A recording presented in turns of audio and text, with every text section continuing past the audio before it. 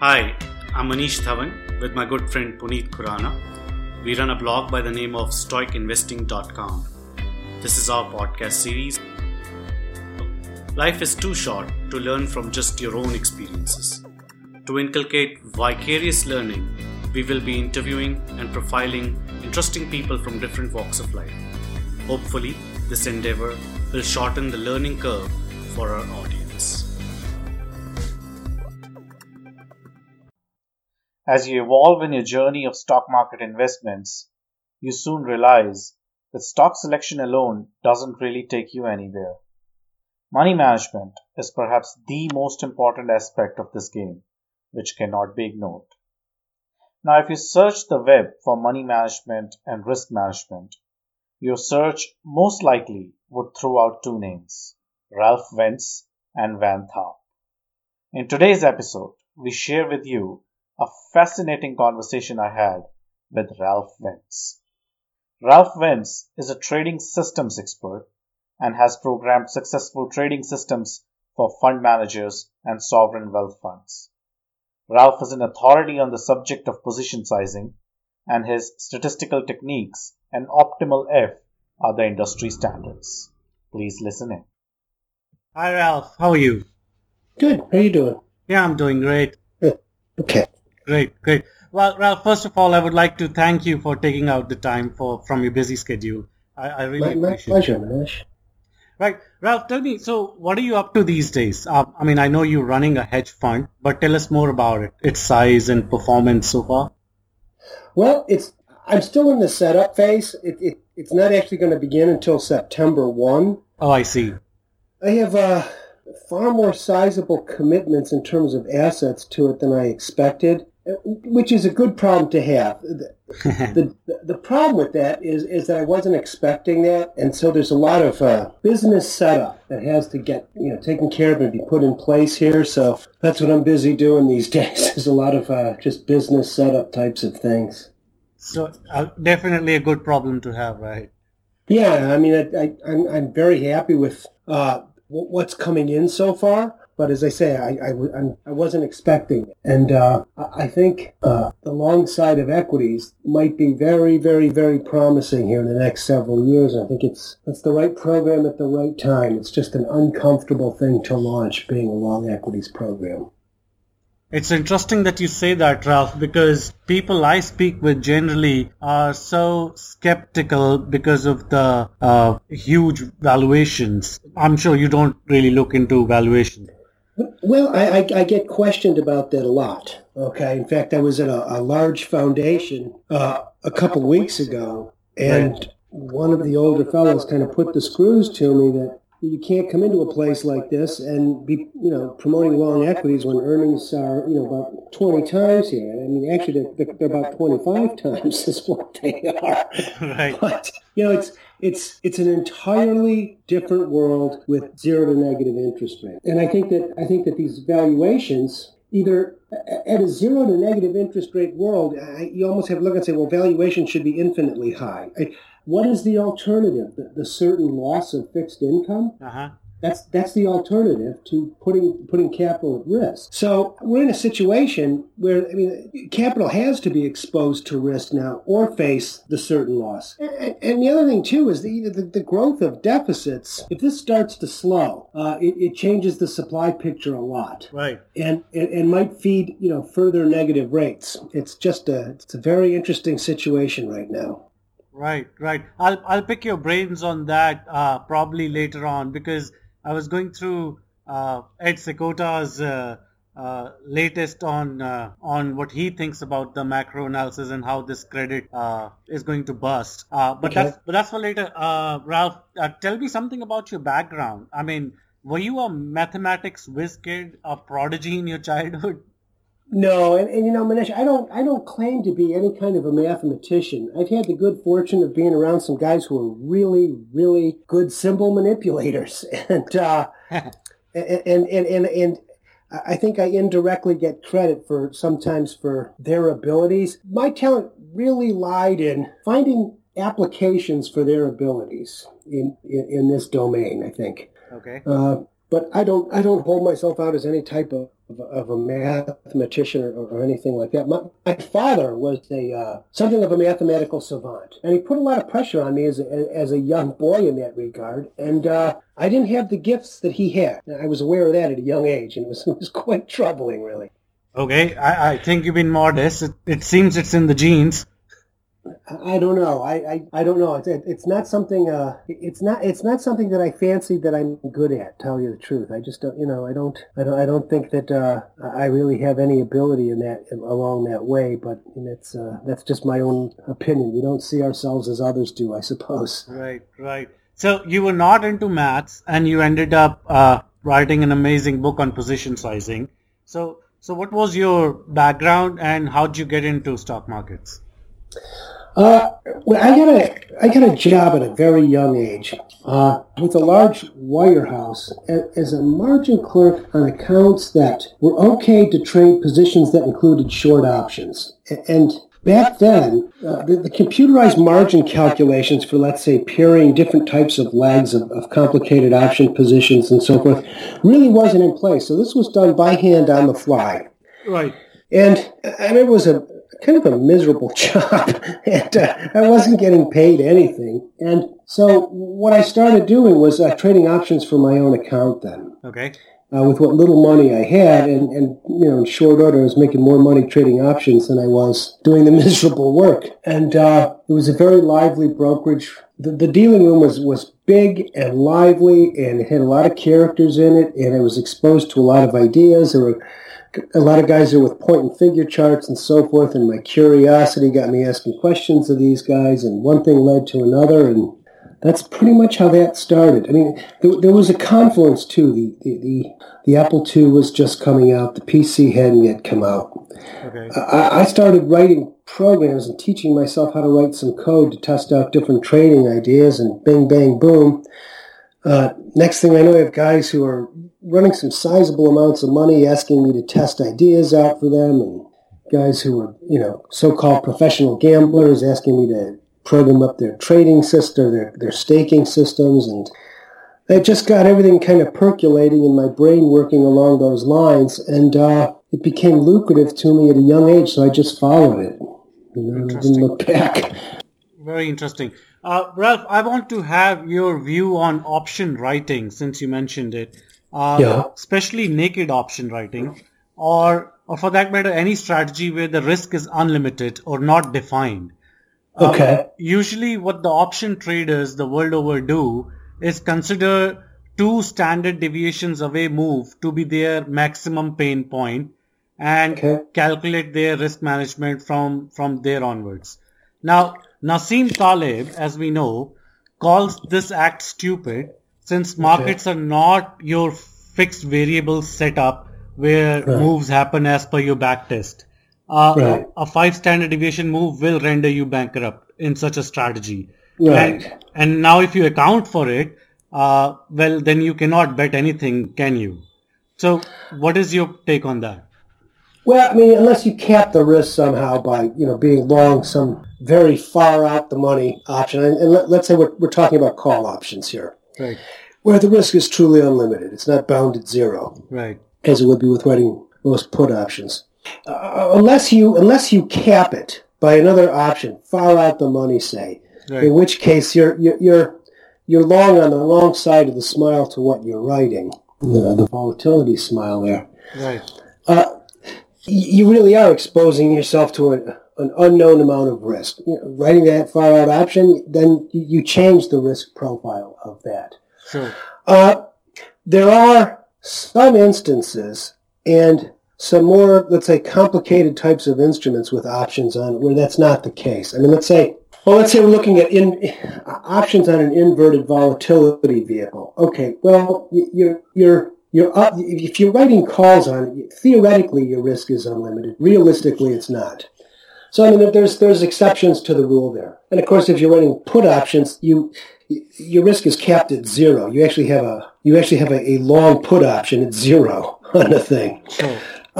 That you're not, the price would be embedded within the put itself that you're writing. I think, however, in the last 30, 40 years, with the advent of computerized strategies on a finite pool of data that things are being tested on, and that data which consists of past events. Right. Over the past events, many of these computerized strategies will have you doing things on a, entering, exiting on a stop basis. Now, if you flip that situation, that you're not entering or exiting on a stop basis, but rather on a limit basis, then you put yourself in a situation where conceivably, okay, let's say I'm looking at crude oil and I want to be a buyer at, let's say, 35, okay? Right. Rather than having a resting order at 35, I can just write that 35 put over and over. Right. And similarly, if I'm long crude oil and I want to be out at 50, I can be writing the 50 call here over and over. So I think now these aren't naked, although the put, you could say that's a naked put, but I'm writing it only because my intention is to actually buy it at that point. Right. So I mean, there's a use for these things that the outside observer might look and go, oh, look, that's a naked put. Well, actually, that's not a naked put. It's a put written with the intention of actually buying it and the hope to buy it at that point. In which case, it makes no sense not to have written that put, right, not to have picked up that premium. Right. Now, in that sense, it makes complete sense, Ralph. That is a different strategy altogether, but in that case, you would only be writing to the extent of amount that you have in your pocket. You can actually buy that stock if it comes at that price. Now, Manesh, we all know the guy who says he's going to buy it and is going to go out and write 10 times that amount. So let's be honest. Everybody knows that guy.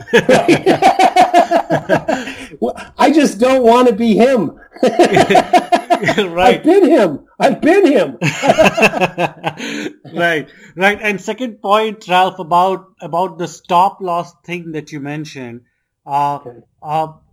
Isn't the black swan thing takes care of that as well? That logic as well, because if a 5 standard deviation move has to happen, it will run through your stop, won't it? Right.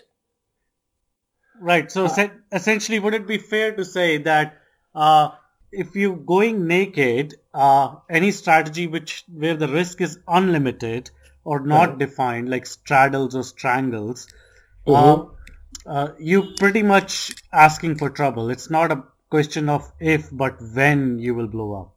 Correct, but let's also remember a short option position is half of a position in the underlying. In other words, to be short calls is half the position of being short the underlying. The other half would be to be long the put on it as well. And the point I say that is any outright position, the same can be said of as a naked position. If I'm short crude oil, this is the same risk profile with the exception of the long put as I would have with the short call. So there's a fear factor involved when people talk about short options, naked options, that I think has to be brought back down to ground level by looking at that as a partial position in the underlying instrument. Interesting, Ralph. That's that's a nice way to look at it. But the difference probably would be the leverage, right? Well, in most cases, let's say one option equals the same 1 unit of the underlying, whether we're talking futures options or 100 shares of stock, and a lot of the interbank stuff that's out of my ambit, but I know that can get a little off the standard scale in that regard. But right. So another question related to Taleb's hedge fund, which primarily did the opposite of option writers. In the sense that they kept buying out of money options in the hope one fine day when the world least expects it, they will blow up. Probabilistically, it's functional equivalent to bleeding slowly to death, hoping that a cure would come before their last drop. So, so how do you rate that as a system in your mathematics? I actually did a lot of testing on that about 20 years ago, in fact. Okay. A ton of testing on that, and my testing showed it to be a very viable strategy longer term. Interesting. And I think it has to do with the distributional form seen in real life versus the distributional form of what is actually pricing the options themselves, say. Normal with the big smile, okay? Right. And but in any markets that I had tested that in, it seemed to be a very viable strategy. But now you're going into the Pandora's box of real-world constraints of horizon. And that's something traders and human beings in general are not really prepared to walk off into. People, they're comfortable with things in the limit, okay? And I can tell you that, yeah, that will make money in the limit, okay? But it's not something that you care to contemplate because the limit can be very far away. Got it. Okay? Yeah, psychologically very painful to actually execute it.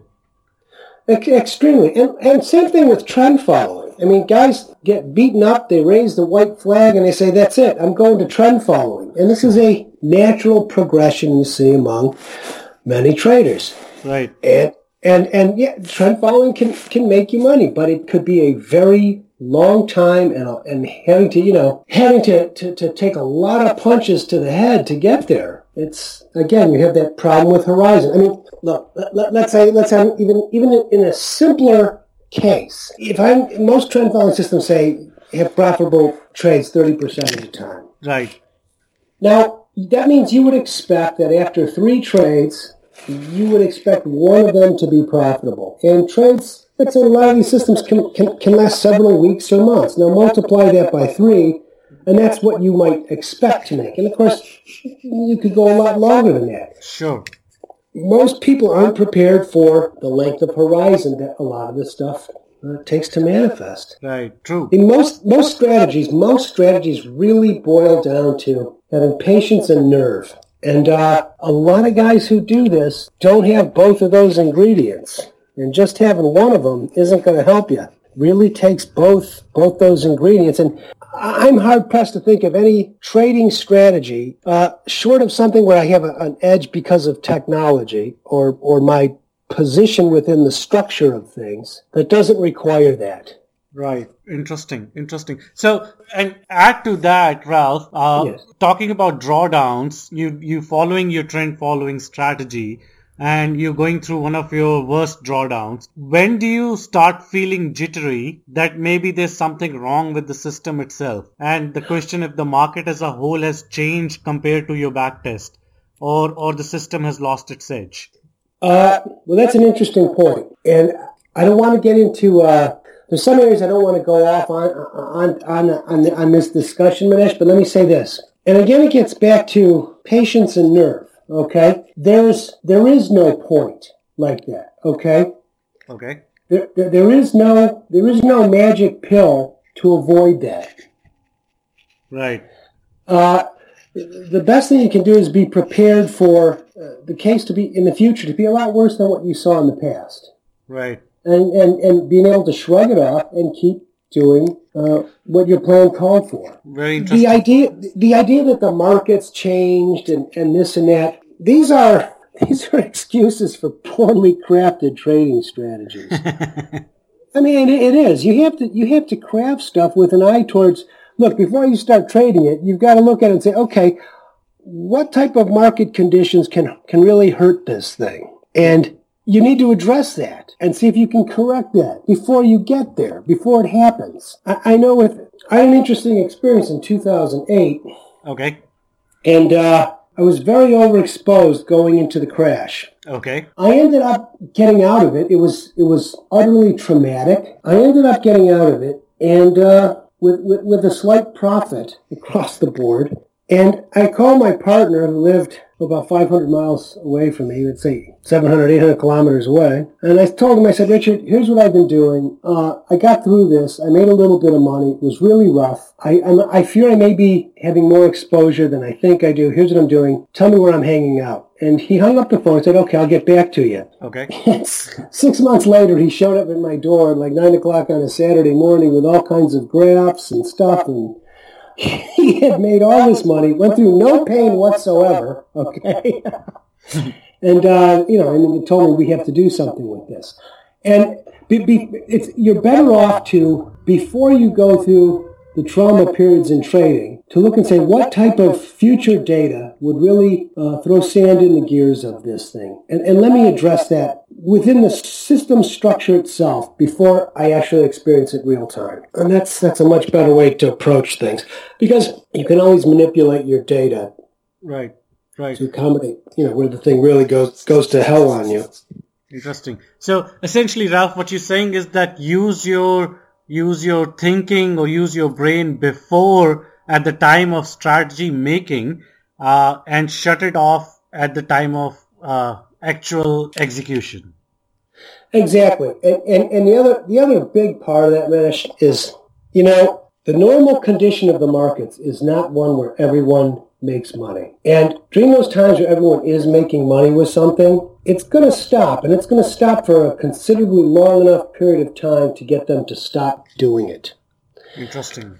And similarly, if in using conventional tools and conventional backtesting and conventional data and all the stuff that everyone else has access to, you find something that looks like it works and makes sense that it should work, you need to be very, very, very skeptical of that. The best trading ideas I've ever had, and this is as far as I'm going to go with this, the best systems I've ever come up with never required any backtesting, never required any past data, never required any of that. And those were the best and the most solid. Very interesting. And the ones where I don't worry about whether I'm going to come out of a drawdown or not. I know I am. And it may be wise to trade very lightly until someone feels that way about the tools they have. Interesting.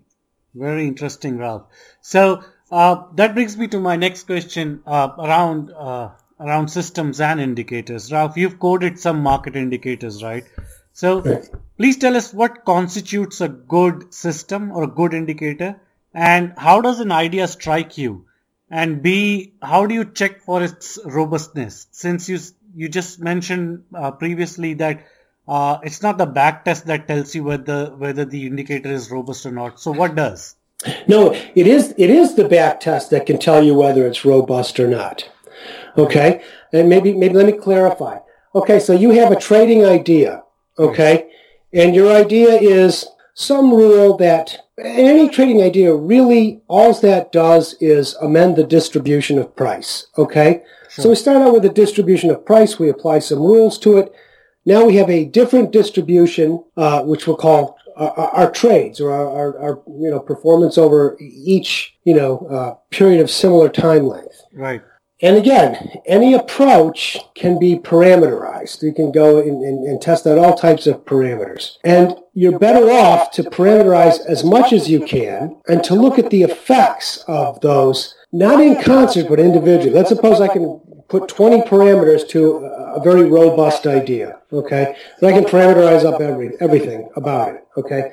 Down to what time frames I want to look at it and so forth. And by looking at those one at a time, isolating those parameters one at a time, we can look for robustness, which is the single most overarching idea we're looking for in trading. And let me elaborate just a little bit further from that. And the reason we need this robustness is, and this is critical, everyone who's doing any of this, and almost all of the software for doing this, and all the approaches and all the data, are to get a positive slope on a line that along the horizontal axis, I would have, let's say, my percentage of my stake at risk, and along the vertical axis, I would have what my gain might be as a multiple on that risk. So at zero risk, the multiple is at 1, okay? Right. What I have at the end of this period of this trade is multiplied by 1. Nothing happens because I risk nothing. And as you move to the right towards 100% exposure, the line has a positive slope. And everyone that I encounter, and I think everyone, just about anyone else encounters out there, is primarily concerned with making that slope ever steeper, okay? Right. And I could send you some graphics on this if you wanted for this. That would be nice. However, and let me see if I have them here while we're speaking. Here, I could do this. Okay, so after one period, though, in the real-world case where what we have to work with on period 2 is a result of what transpired in period 1 or in trade 1, right. This straight line curves, and now it's what we make or lose is a function of where we are on this curve, not on that straight line. Okay? Right. And this becomes more pronounced as more periods accrue, more trades accrue. And again, there's very critical geometrical points on this curve. And actually, from this curve, I contend we can satisfy whatever trading criteria we have. For example, in my fund, my criteria is to address the fund manager's nemesis, being client attrition. And you can say, okay, so why do clients leave a fund manager? Well, they leave because you've been too long since an equity high or you're too far from an equity high. So let's address that. And actually, that can be solved with just being long T-bills. So Right. that criteria of minimizing time between equity highs, minimizing distance to equity highs, has to be looked at vis-a-vis a return beyond a given benchmark. Okay, so that's the criteria. And that can be solved by how we move between these various critical points along the curve. And to wind that back now to what my point is on all this, if we start from the premise that everyone is on the one play line, the straight line with the slope ideally positive, because if it's not positive, we're going to have a tough ride, with a positive slope, and most of their efforts in terms of selection, timing, trading systems, all of it, are to make that slope ever more positive. And the problem with that, and the reason why those efforts, I contend, are primarily, I don't say they're wasted, but it's a lot of misdirected efforts. It's generating a lot of heat and smoke for what the payoff is because that line's going to bend. And it's the nature of the curve once it bends that determines what we're going to make or lose or how well we're going to satisfy what our investment criterion is. And this is part of the problem I have with trading systems and so forth in general, because the only thing we need to generate is a positive slope, okay? Right. And there are things out there where that slope is going to be positive. I mean, it's Interesting. So, Ralph, let me say it again in my own words to make sure that I understood what you said. Okay. So, not only can you optimize your system based on the maximum return, the slope of the curve, in essence, you optimizing it for the maximum drawdown that it's willing to take. No, what I want to optimize for is the certainty that the slope will be positive over the future X periods. Now that sounds ambiguous. Well, what is X? X is the horizon upon which I want to satisfy my investment criterion. And this leads to, okay, and if I want to maximize the probability that slope's going to be positive, we're talking solely about robustness. I don't care how positive. I just need it to be positive. But this also opens up something of a Pandora's box where people moan and groan and roll their eyes, because the exercise before any of this consists of two parts.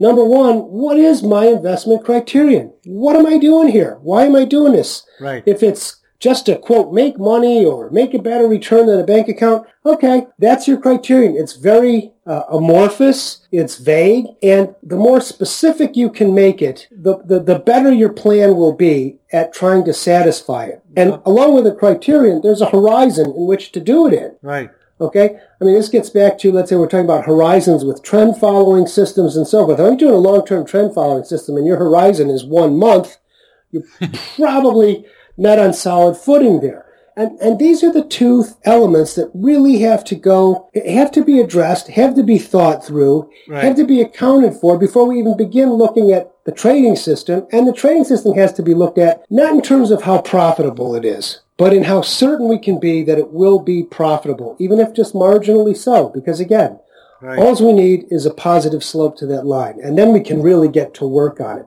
Prior to that, there's really very little in terms of actual system crafting, actual pursuit of satisfying the investment criterion.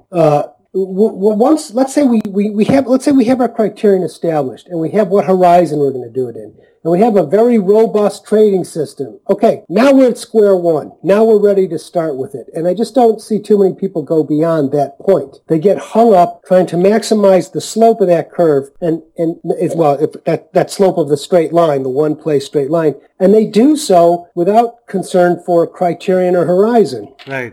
Right. And they're really just floundering. They're floundering, and their results will reflect that.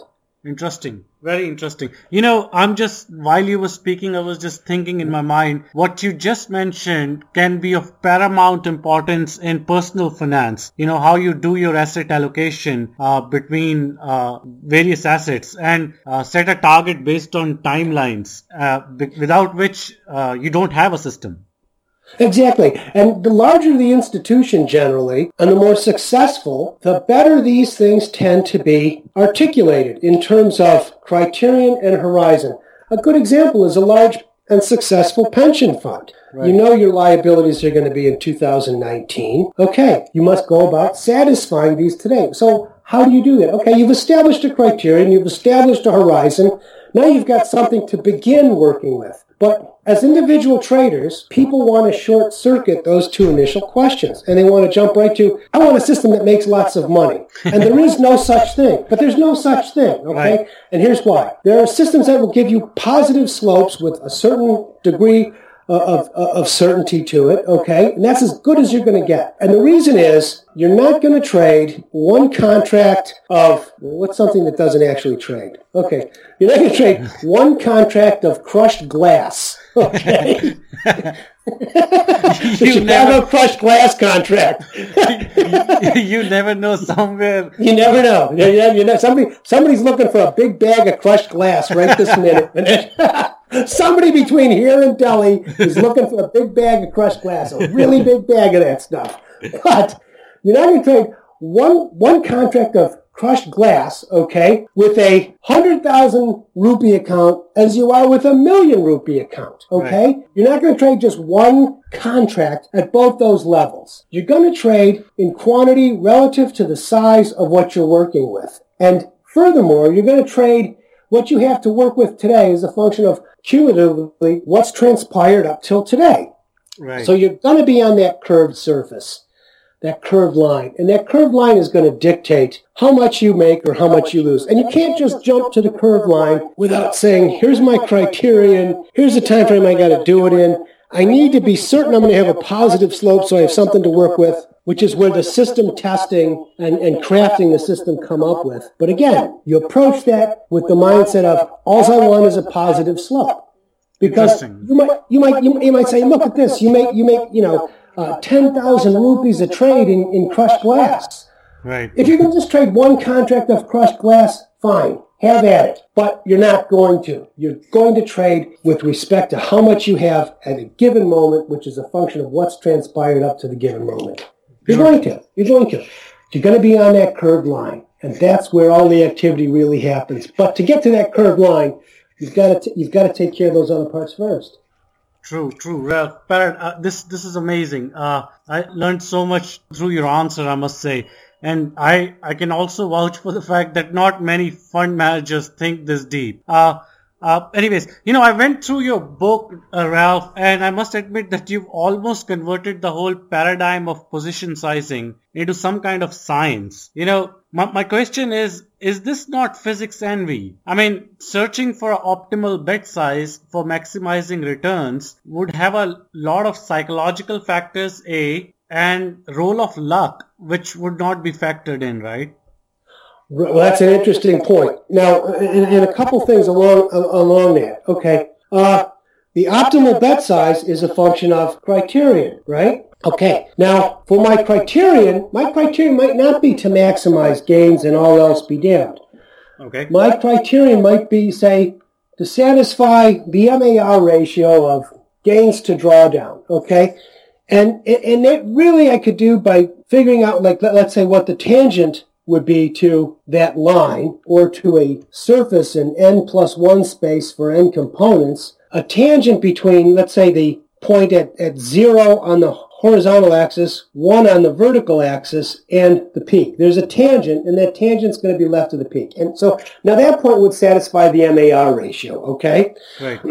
There's also a point left of that tangent point where the inflection point changes. That is, if I go to the far left of, let's say, the curved line after a minimal number of plays to generate an inflection point, there's going to be an inflection point where the line goes from concave up to concave down. And that would represent that point where marginal increase in gain is going faster than marginal increase in risk, and that flips over. So you might say, that inflection point is a point that maximizes, let's say, our risk-reward ratio. Okay. Right. So there are critical points on this curve. In fact, there's a critical point to the right of the curve that has all kinds of applications in the natural world and so forth, where beyond the peak of the curve, that curved line, even though we start out with a positive slope for one play, that curved line then comes and penetrates one to the downside, okay? Right. Between the peak and a value of 1 on the horizontal axis. And that point represents, if I keep multiplying something by a number less than 1, I'm approaching 0. Now, let's back up a second. Okay, this curve can represent a trader's account. It can also represent, let's say, federal deficit. It can represent growth of bacteria in a petri dish. It can represent, let's say, Fisher's evolutionary statement that the greater the variance in a species, the greater its probability of not going extinct. Interesting. Why do I say that? Okay, because this curve appears all over the place in nature and in finance, and rather than having the horizontal scale be fraction of stake at risk, I can say that horizontal scale represents the cosine of the arithmetic average gain per period to standard deviation per period, okay? Mm-hmm. And so that cosine value could be my horizontal axis. And thus, let's say we're talking about federal deficits.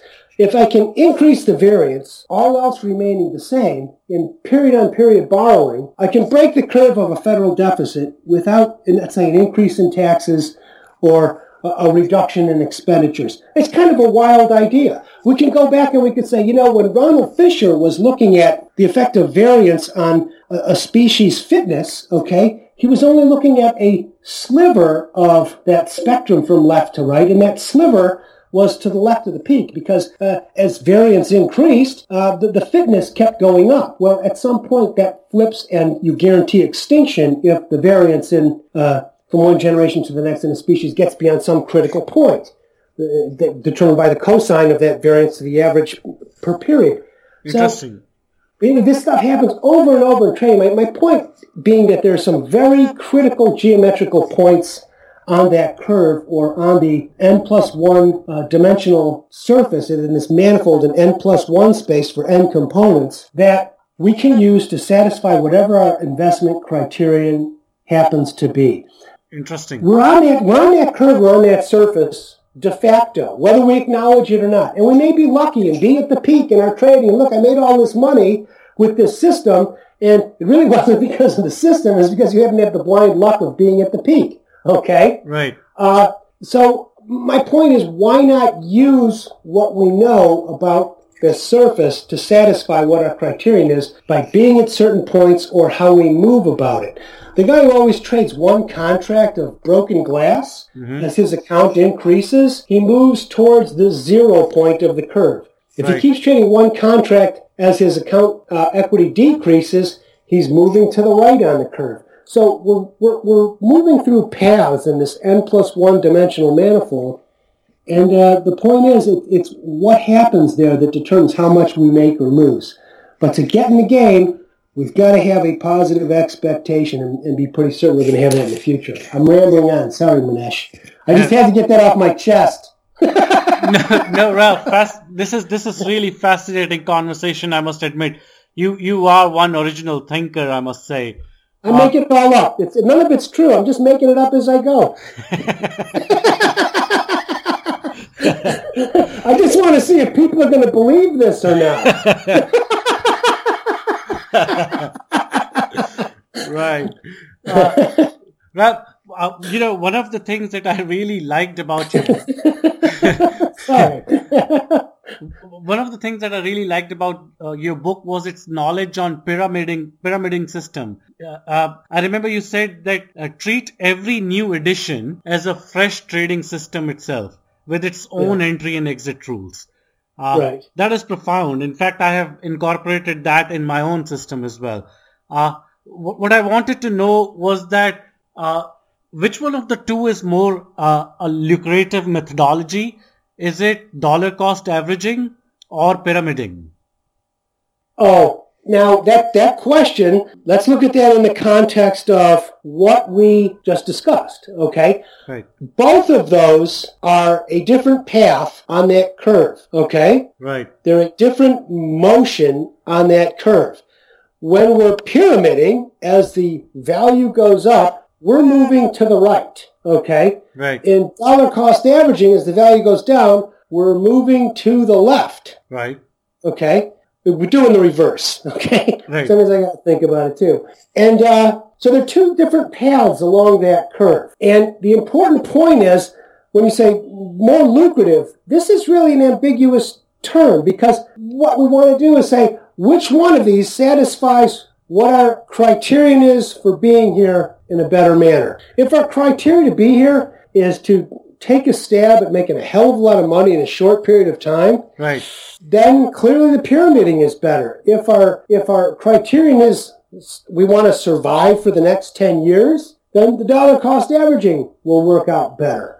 So I mean, it becomes a function of, again, and this is why criterion is such a foundational question, because if you don't have a criterion to anchor what you're doing, it's going to be very difficult to follow your plan from one quarter to the next quarter and so forth, especially as market conditions are changing. You know, it's like being in a casino late at night with all types of things that are trying to distract your attention.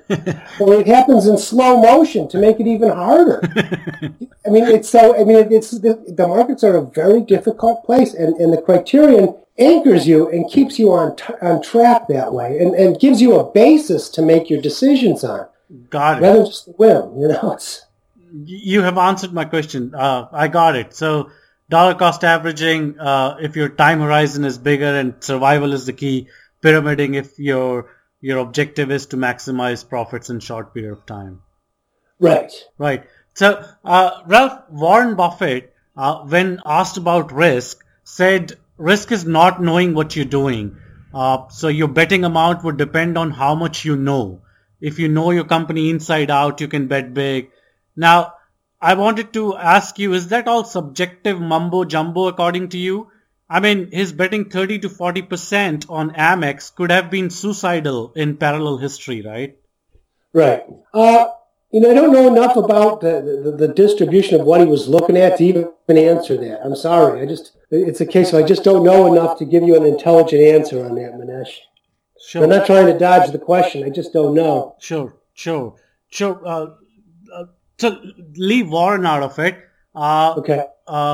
Generally, if value investors invest based on their conviction on the company, is that a fair thing to do, or do they still have to do the maths behind it? Well, let's look at what they're doing. Okay. So they're looking to get a one shot, steep slope line. Right. So in the context of what we talk about, the first thing you got to ask is, why are you doing that? What are you trying to accomplish? Are you just going, it's really very Neolithic to just say, I just care about getting a straight line on one play here. The best satisfaction you can get on that is at the end of that one play. There's so much more to it. Right. But even before that is, what's the criterion you're trying to satisfy? If your criterion is, I don't care, I have one play I'm going to make in life. This is it, okay? Mm-hmm. And I'm going to bet it on this one stock. Okay,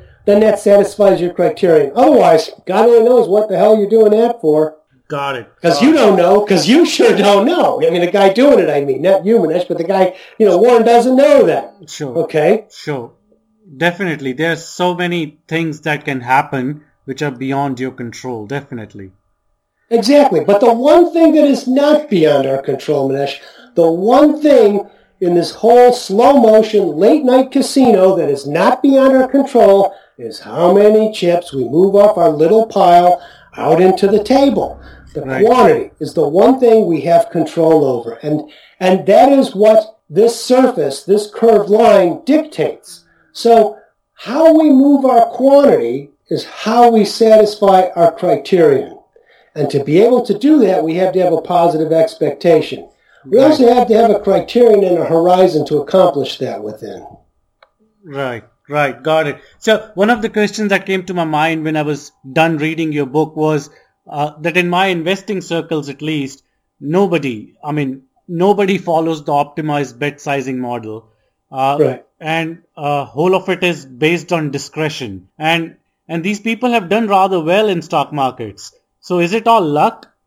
Because survivorship bias would suggest that for every one such successful person, there must be 100 who didn't make it or went bankrupt. Well, let's take a guy who, okay, one of the things I like to do, because I don't know how the future is going to work out, okay, is I'm interested in what the shape of this surface is under very robust conditions, because, I don't know what the political backdrop of the United States is going to be 9 months from now. I have so many unknowns, I don't know. So I'm going to be moving about a surface or a curve that I need to determine robustly, okay? Right. So let's roll back and say, okay, for the single one component case, one of the most robust measures I can make of that is where the peak will be, okay? Now, I can make an intelligent guess that the peak of the curve in the future will be approximately, or there's a good mathematical reason for my playing as though the peak of the curve will be at approximately half of what those winning periods in the future over my horizon time periods in the future, as the probability of winning periods in that time window, that future time window, divided by 2. So let's suppose I expect half of those periods will be profitable, half of those periods will be a loss. I divide 0.5 by 2. I can expect a very intelligent guess for where the peak in the future will be is at 0.25, okay? Got it. For my horizon window in the future to satisfy my criterion over. Now, when you say many guys have been successful, if you look at what happens if you trade even a mediocre strategy at the peak over even not a very large number of periods or trades, but let's say a couple dozen, that's all. The amount that gets made is staggering, okay? Now, you can be very successful. You could have made a lot of money at 1/5 of that value. So these guys might have traded at 0.05 and quote, done very well. A lot of futures trading rules of thumb were don't risk more than 2%, don't risk more than 1%. So what does this have the effect of doing? It has the effect of moving you very far to the left of the peak of the curve, but still where the end result on that curve is a number greater than 1. So you come out making money.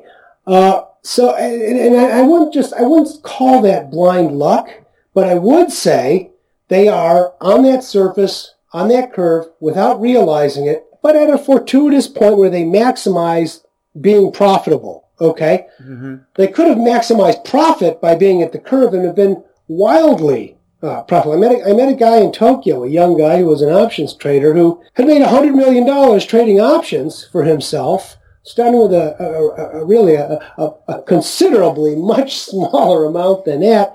And I figured he had inadvertently found a point of a level of trading aggressiveness that had him at the peak. He was oblivious to that, but that's where he would have been, is at or near the peak. So the point being, this curve and the nature of it and the critical points of it are at work on us, whether we acknowledge it or not. Now, a lot of guys blindly have that work in their favor. And my point is, well, you don't have to do that blindly. You can illuminate yourself to other points on this curve you might want to be at. And it might be that the futures trader trading at 1 or 2% would have been far better off to have been at the inflection point, say. Got it. Done a hell of a lot better. Just because people are oblivious to this doesn't mean that they're going to lose money or not be successful. They're going to be successful, but they can better satisfy what their investment criterion is by a knowledge of this and positioning themselves on it. And part of what my focus has been in recent years is the robust determination of these points in the future. Got it. Brilliant, Ralph. One last question from my side. In your book, you have given away your position sizing strategy, and you write that it doesn't really matter even if I give away such secrets, because trader's biggest enemy is not any other trader but he himself. So, and that is just profound. I mean, I remember Ed Seykota said something on similar lines. So Ralph, tell me, how do you constantly strive to improve yourself and protect yourself from yourself? Well, I go back to the foundation. Okay, what's my criteria? What's my time horizon? How am I going to do this? Okay, and that's what I pursued to stick to. Again, being able to articulate your criterion will help you probably more than anything else to stick to what the plan is. And I don't change the plan. I mean, and I told you what I was trading in 2008. I trade the exact same thing today. I've learned not to overexpose myself as I did with my own money back then, but it's the exact same plan then as now. And I think these things get easier the longer you're around the markets. That being able to stick to things and not sabotage yourself becomes much easier the longer you're around the markets. It's very hard to find any guy around the markets who experienced trading failure because of someone other than himself. I mean, it's common to blame it on, the news item came out, this or that, I was listening to this guy. No, you're the guy who moved your chips out there, okay? Right. And you're the guy who decided how many chips you were going to move out there. Right. And, you have no one to blame but yourself. And after a while, you get older and you get a lot more trading experience and so forth. And it's easier to get control of that type of thing.